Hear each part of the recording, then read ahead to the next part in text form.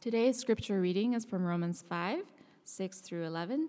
You can follow along behind me in your Bible app or hard copy Bible in your pew starting on page 942. So again, this is Romans 5, 6 through 11. For while we were still weak, at the right time God died for the ungodly. For one will scarcely die for a righteous person, though perhaps for a good person one would dare even to die. But God shows his love for us in that while we were still sinners, Christ died for us. Since, therefore, we have now been justified by his blood, much more shall we be saved by him from the wrath of God. For if while we were enemies we were reconciled to God by the death of his Son, much more, now that we are reconciled, shall we be saved by his life. More than that, we also rejoice in God through our Lord Jesus Christ, through whom we have now received reconciliation. May God bless the reading of his word. I'd like to now invite Minister Pat, who will share on today's message titled God's Gift.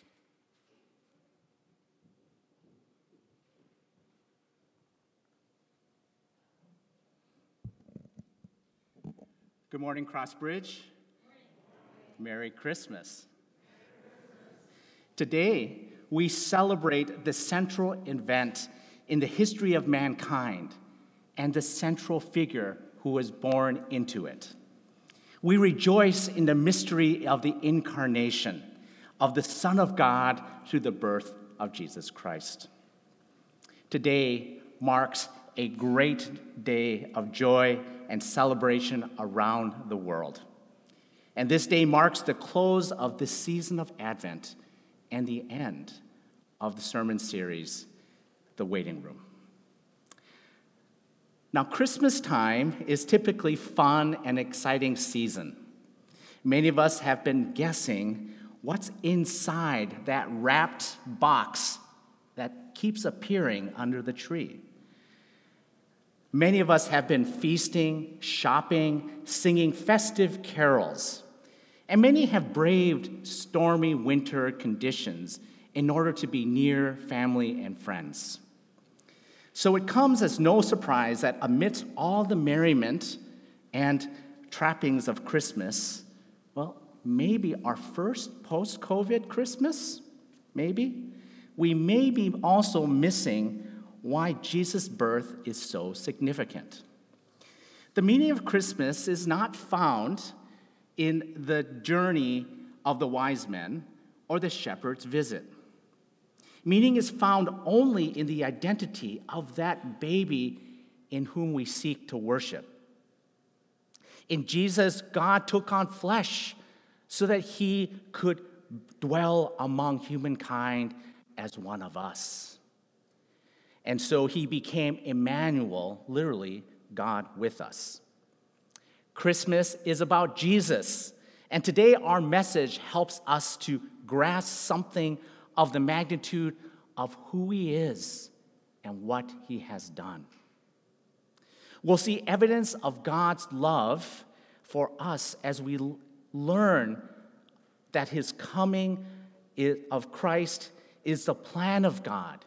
It is the proof of God's love, and it's the gift of salvation and rejoicing. But first, would you join me in prayer? Our God in heaven, thank you that you love us so much that you died for us. Bless your word to us now and pour your love into our hearts by your Holy Spirit, that we might appreciate, live, and walk according to the gift of your Son, Jesus Christ, in whose name we pray. Amen. First, his coming is the plan of God, verse 6. Paul tells us that while we were weak, at the right time, Christ died for the ungodly. What does Paul mean by saying that we were weak? You see, the original Greek word here can be translated very rigidly and literally without strength.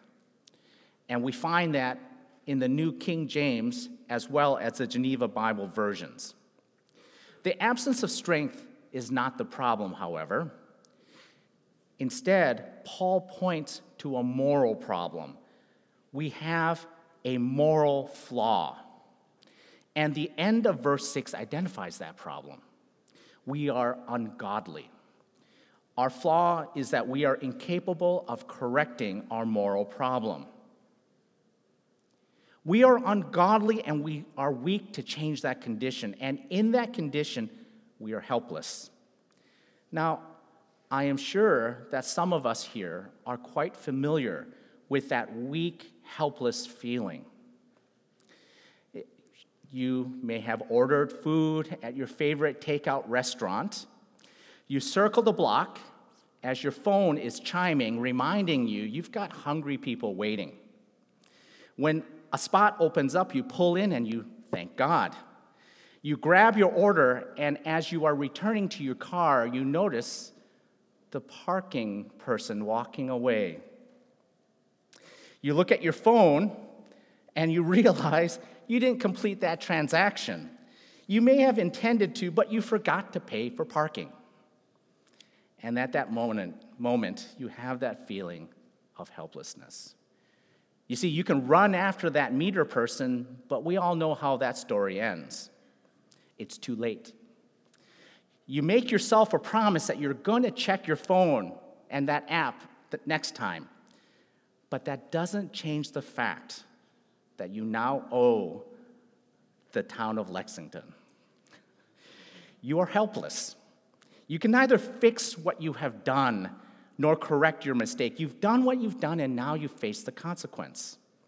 But if instead of violating the civil law, you violate criminal law, you might face jail time.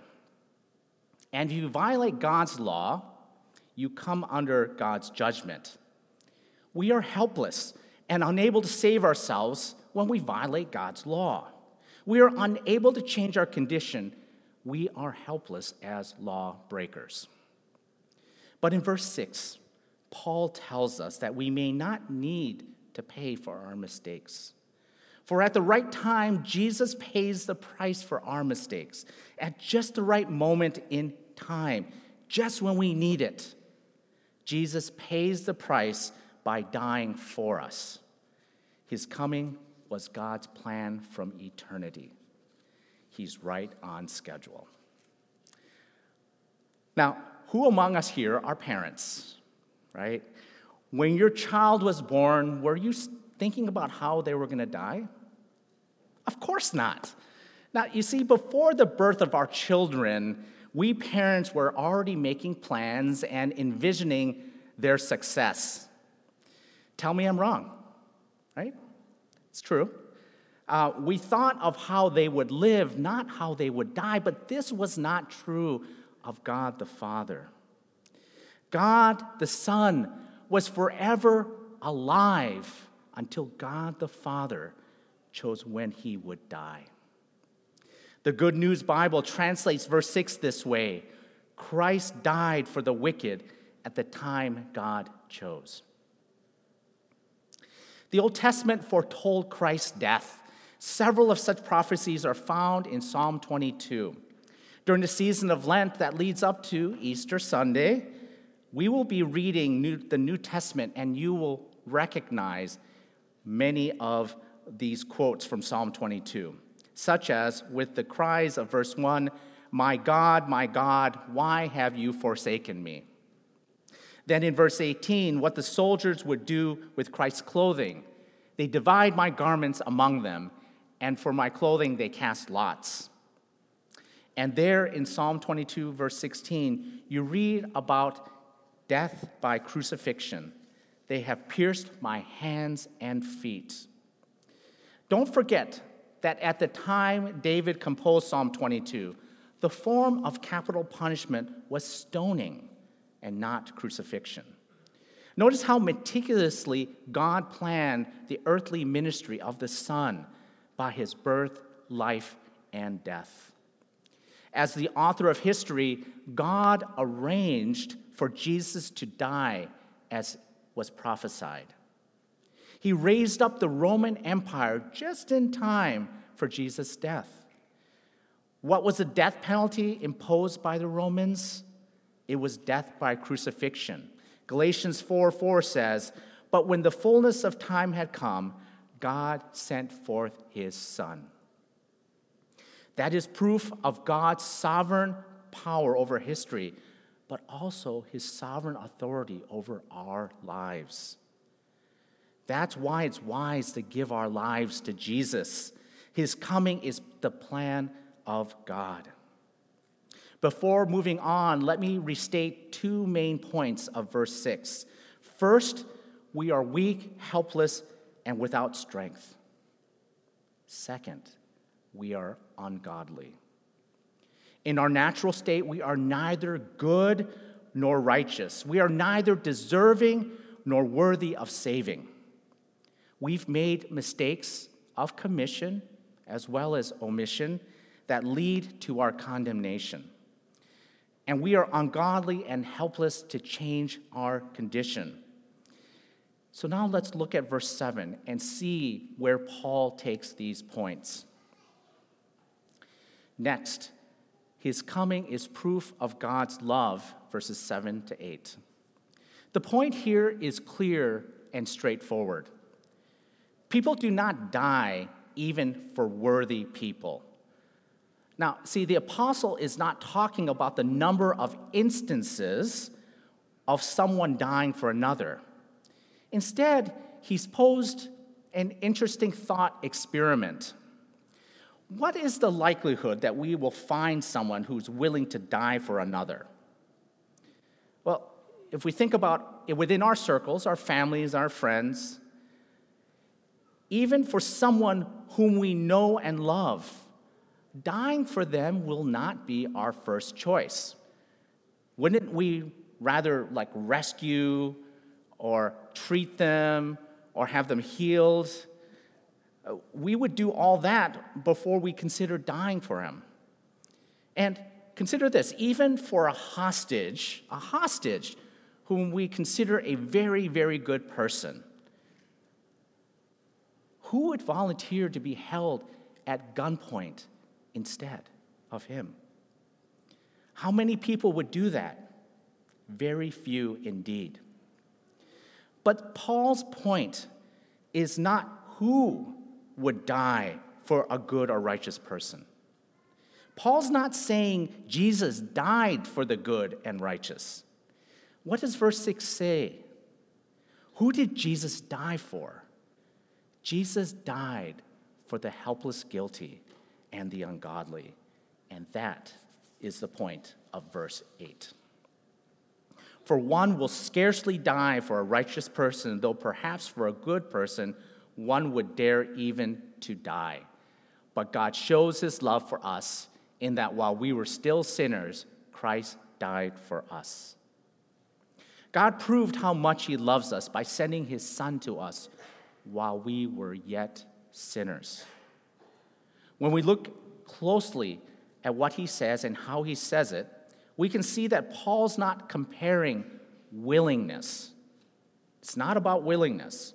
He's contrasting those for whom we or Jesus are willing to die. In other words, you or I might sacrifice ourselves for a good and righteous person, but Jesus dies for the guilty sinner and the ungodly. And how can this be? Why did Jesus die for the unrighteous and ungodly? Why did he die for us who are condemned for our guiltiness? In verse 8, God demonstrated and proved his love for us by dying in our place. If we see someone accept the punishment or even the execution in place of a condemned criminal, what do we think? We must conclude that there must be some profound love between them. The one who died must have truly loved that condemned. Christ, having died for the guilty sinner and for the ungodly, proves his love. And by his example, we've seen the epitome of love. Is there any greater show of love than dying for another? You see, the profession of love is not greater. Giving a gift is not greater. The sacrifice of life is the greatest expression of love. While we were yet sinners, Christ proved his love by dying for us. Finally, his coming is God's gift of salvation, verses 9 to 10, and rejoicing, verse 11. Jesus' death provided the means of justification.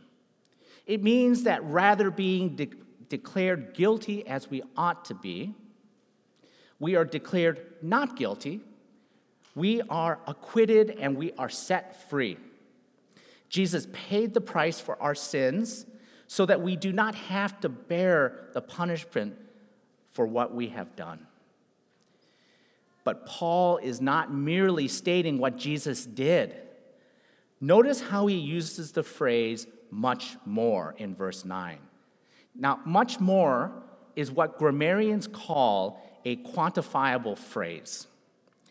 It's used to compare the appeal of two or more things, or to value two things against one another.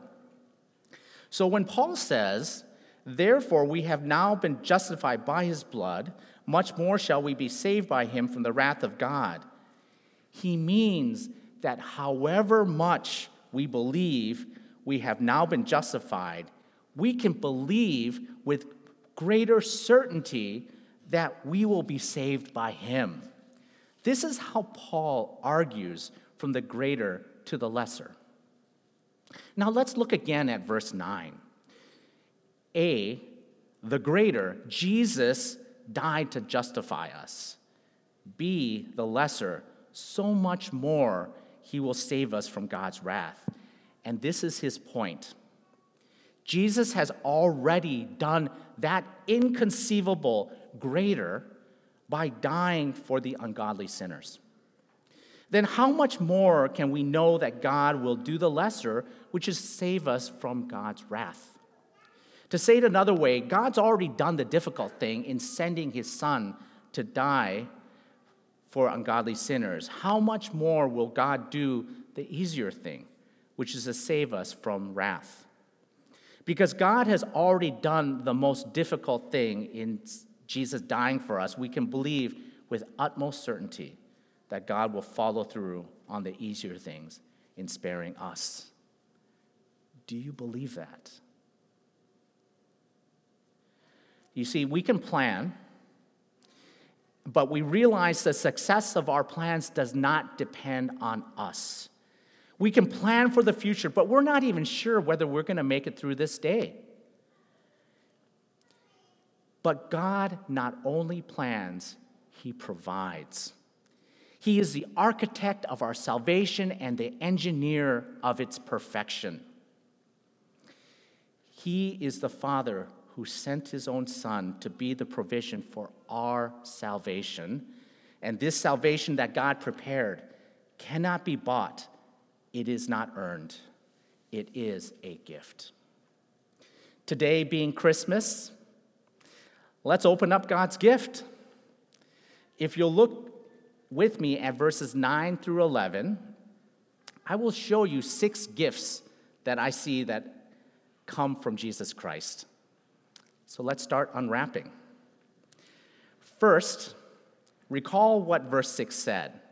Christ died for the ungodly. So who are the ungodly? It's you and it's me. Okay? Verse 8 says, while we were yet sinners, Christ died for us. And here is the first gift. Christ presented himself as our substitute. He died in our stead.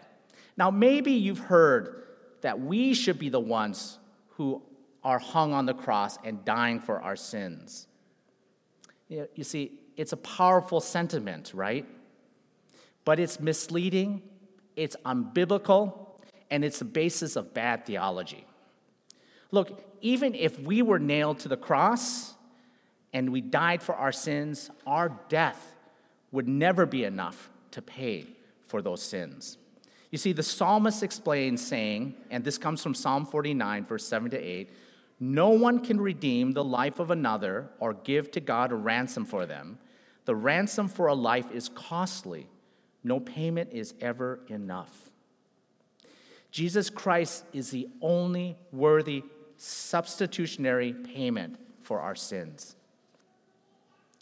Next, verse 9 says, "We have now been justified by his blood." And this is the second gift. Christ is justification for everyone who confesses and repents of his or her sins. God promised that confessed sin becomes forgiven sin. Therefore, God declares the forgiven are not guilty. They are no longer damned or condemned in judgment.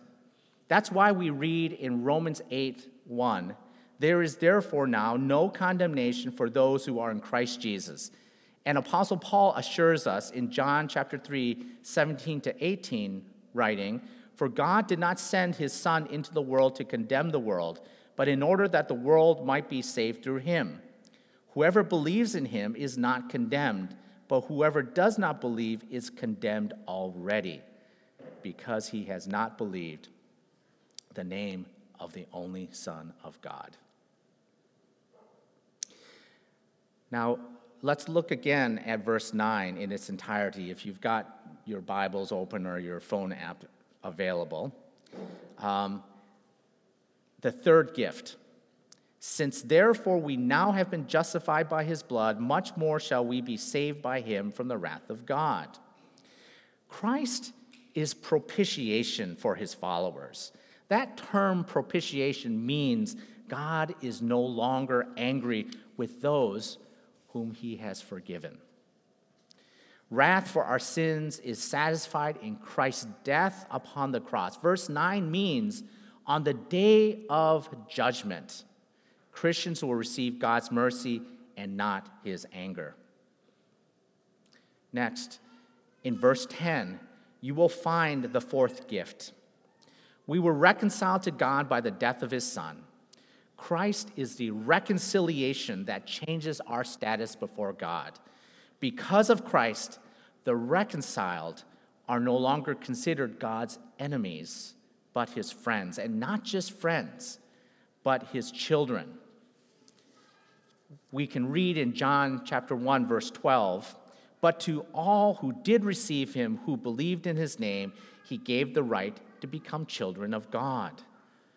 You see, followers of Christ are restored as sons and daughters of God.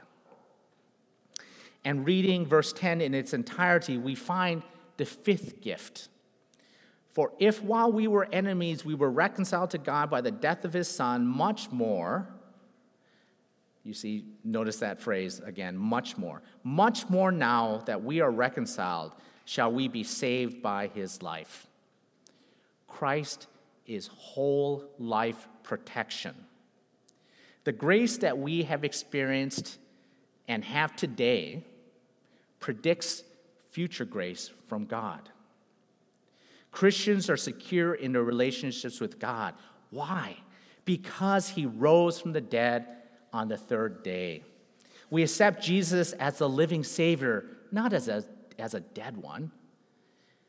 Hebrews chapter 7, verse 25 says, "Consequently, he is able to save to the uttermost those who draw near to God through him, since he always lives to make intercession for them." God not only provided for our past, not only for our present, but even also for our future. And in the last verse of our passage, it begins with "more than that," which is a quantifiable phrase equivalent to what we talked about before, much more. So, what is Apostle Paul assuring us of here? Beyond all that we've examined so far today, we can also rejoice in God because we have this reconciliation. Because of Christ, we can celebrate what we have. Because of Christ, we can celebrate the grace in which we stand. Because of Christ, what was impossible through the law of Moses is now made possible in his new covenant. The delight of our joy and the rejoicing in God. We're not celebrating ourselves. We are celebrating God and what he has done by giving us his own Son, Jesus Christ. And so today, we saw that his coming is the plan of God. It is the proof of his love. It is the gift of salvation and of rejoicing. Those are the reasons why Jesus came and the reason for this season. Let us share this good news with our loved ones. You see, Christmas is not merely an enchanting story or tradition. It celebrates a particular and decisive moment in history. God, knowing exactly what you need, sent you a Savior, his Son, who demonstrated his love for you in his sacrifice. He loved you when you were at your deepest depravity in order that he might lift you up and make you holy. And that is true love. It's the kind of love that you have from your Creator, God in heaven, who did all this because he thought that you are worth it. You won't find such love in anyone or in any place else in this life or universe. May you all be willing to receive God's gift. And when you experience his incomparable love, be ready to rejoice in salvation. Let's pray.